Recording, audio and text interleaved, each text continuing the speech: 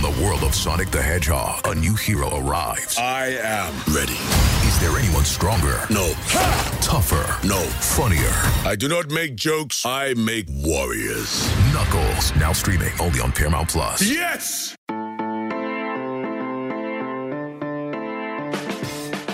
What's up, y'all? It's Wednesday, July 20th, and you're listening to the College Football Daily. I'm your host, Chris Hummer, and today we're talking about Oklahoma State.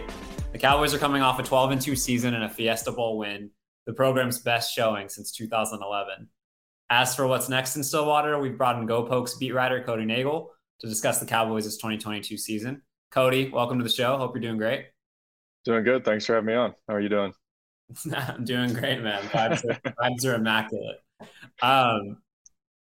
I wanted to start with Spencer Sanders. Let's go with the familiar for the people. Dip our toes in the water with Oklahoma State was something that we all have grown to know over the last 4 years. He's back in Stillwater for his fourth season as a starter. At Big 12 Media Days, Mike Gundy seemed to indicate that something clicked for Spencer late last season. I'm wondering, did you see the same? And what are the expectations for Spencer entering 2022? Yeah, I think, kind of the thing that clicked is the more they're able to play up tempo, just the more comfortable he is, which that kind of seems a little bit backwards in a way. You'd think the faster he'd get, the faster he's having to think through things, the more prone he'd be for mistakes. But, I think the example that he was trying to make is that Notre Dame game in the Fiesta Bowl. They get down 3 touchdowns and they really had to push the pace in the second half. And that was probably the best stretch of any half that Spencer had last season. So I think that's kind of the thing that clicked for him last year. They weren't really able to play fast early in the year. They had some offensive line injuries, just kind of new guys they were kind of plugging in there.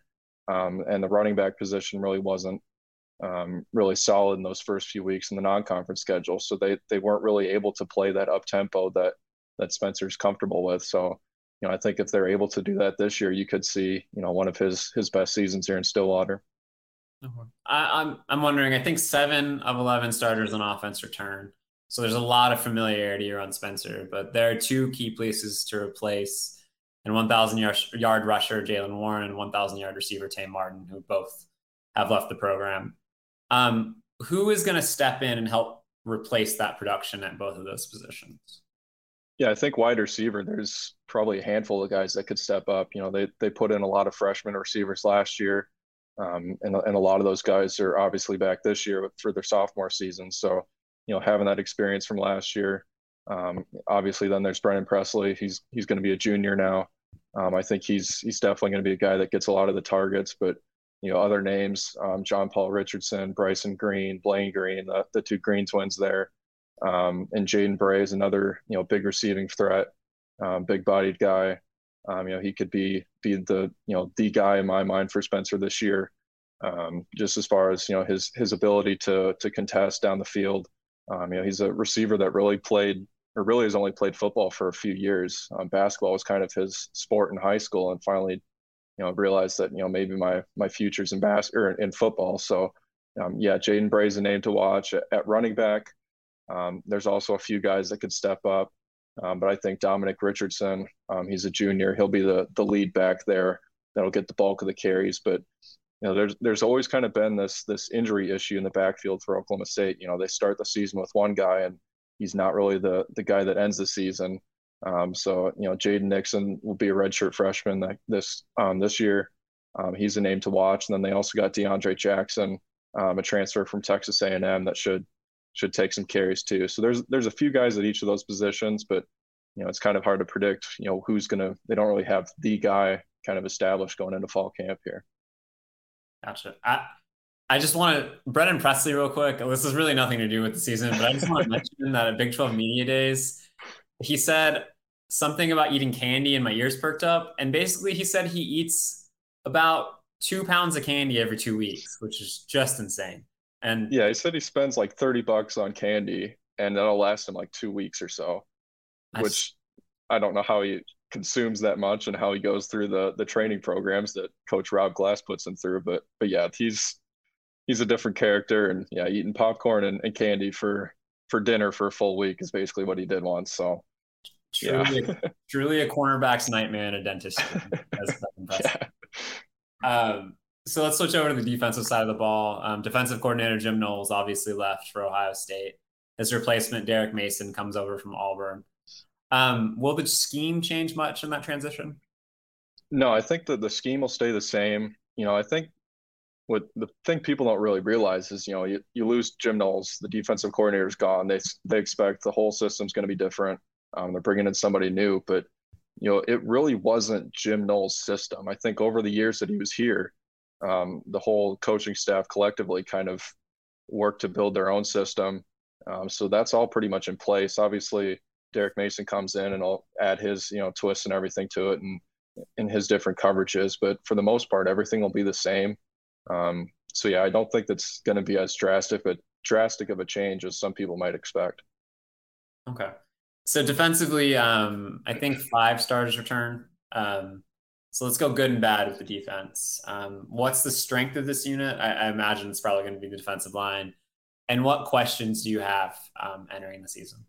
Yeah, the strength's definitely the defensive line. You get pretty much everyone back there except for Israel Antwine. But Colin Oliver's back, Brock Martin's back, and then you also get Trace Ford back, who didn't even play last year, but had 2 really outstanding freshman and sophomore seasons back in 2019 and 2020. But he's coming off a pair of knee injuries, so it's kind of iffy how he'll perform. But yeah, defensive line's definitely the strength. Question marks is definitely linebacker. You lose Malcolm Rodriguez, Devin Harper. There's a few guys that are going to have to step up there. I think Xavier Benson, a JUCO transfer that actually has 2 years of experience from Texas Tech, is a name to watch there.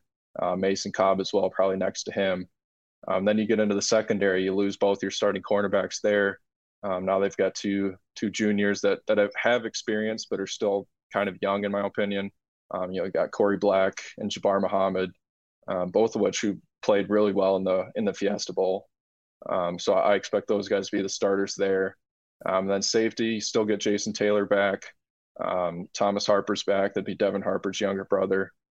So there's some spots to fill there, but overall, the defensive line is going to be the strength for sure. It's something they're going to have to lean on up there. CBS Wednesday. We have so many cool, diverse people from different backgrounds, different beliefs, different upbringings, and it just keeps growing. I'm a citizen of the United States. I'm a hustler. I'm a big Taylor Swift fan. I'm the queen of the tribe. I am playing whatever role I gotta play. I'm gonna play this game full speed. I ain't going down like no punk. A new Survivor Wednesday on CBS and streaming on Paramount Plus.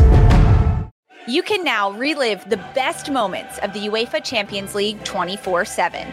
The UEFA Champions League channel is a new 24-hour streaming channel serving non-stop goals, highlights, and full match replays from the world's most prestigious club competition. Reminisce on your favorite moments, legendary players, and brilliant goals with the UEFA Champions League channel, streaming around the clock on Pluto TV and the CBS Sports app. You mentioned one a second ago. Offense or defense, is there a newcomer on the team you expect to have the biggest impact, whether it's a transfer or a freshman?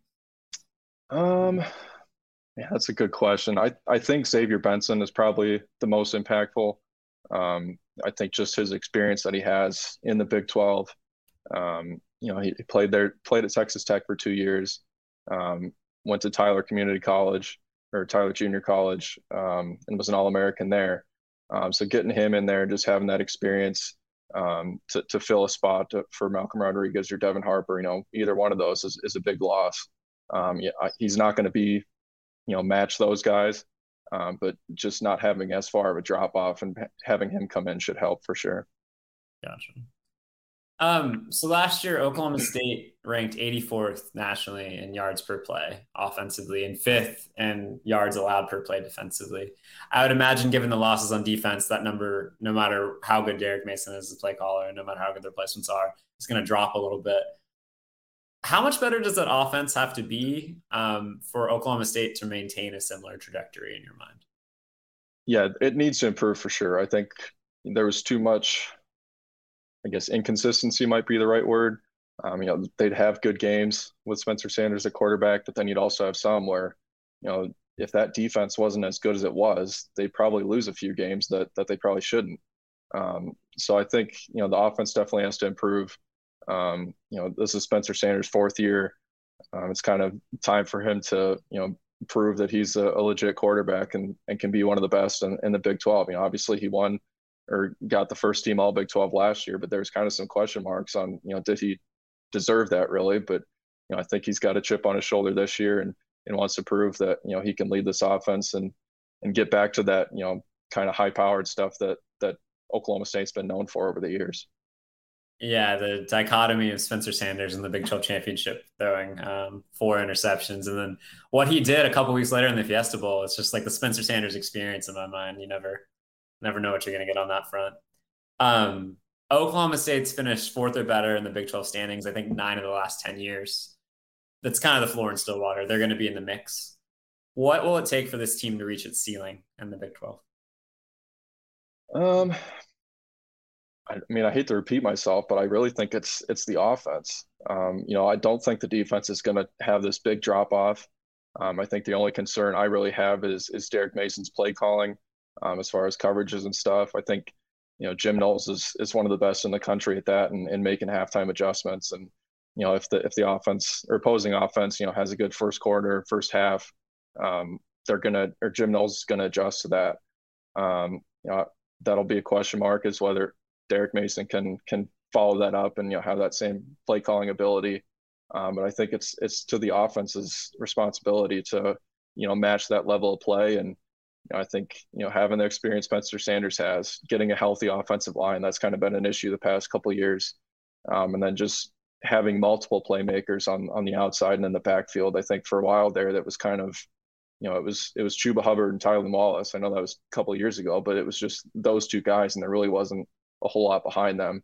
So I think having, multiple playmakers, being able to, have threats throughout the field, and get back to that level of offense that Oklahoma State's been known for over the years. And then finally, I wanted to ask you about Mike Gundy. It wouldn't be an Oklahoma State podcast without talking about Mike Gundy. He's gone from one of the youngest coaches in the country to now being the elder statesman of the Big 12, which is crazy. He's no longer a man who's 40 for sure. Yeah. He's now making $7.5 million a year after a contract change this offseason. And obviously it was an interesting offseason the year before that resulted in his contract dropping the way it did. I'm just wondering, what's the temperature on Gundy among the Cowboy fan base as Oklahoma State looks for its first Big 12 title in over a decade? Yeah, I think last year definitely changed the approach. I think he was kind of on a bit of a hot seat. But, the fact that they, come literally inches short of winning a Big 12 title, go to the Fiesta Bowl and win that. I think fans realize, okay, he's still got some good years left in him. Let's not chase him out of town or anything just yet.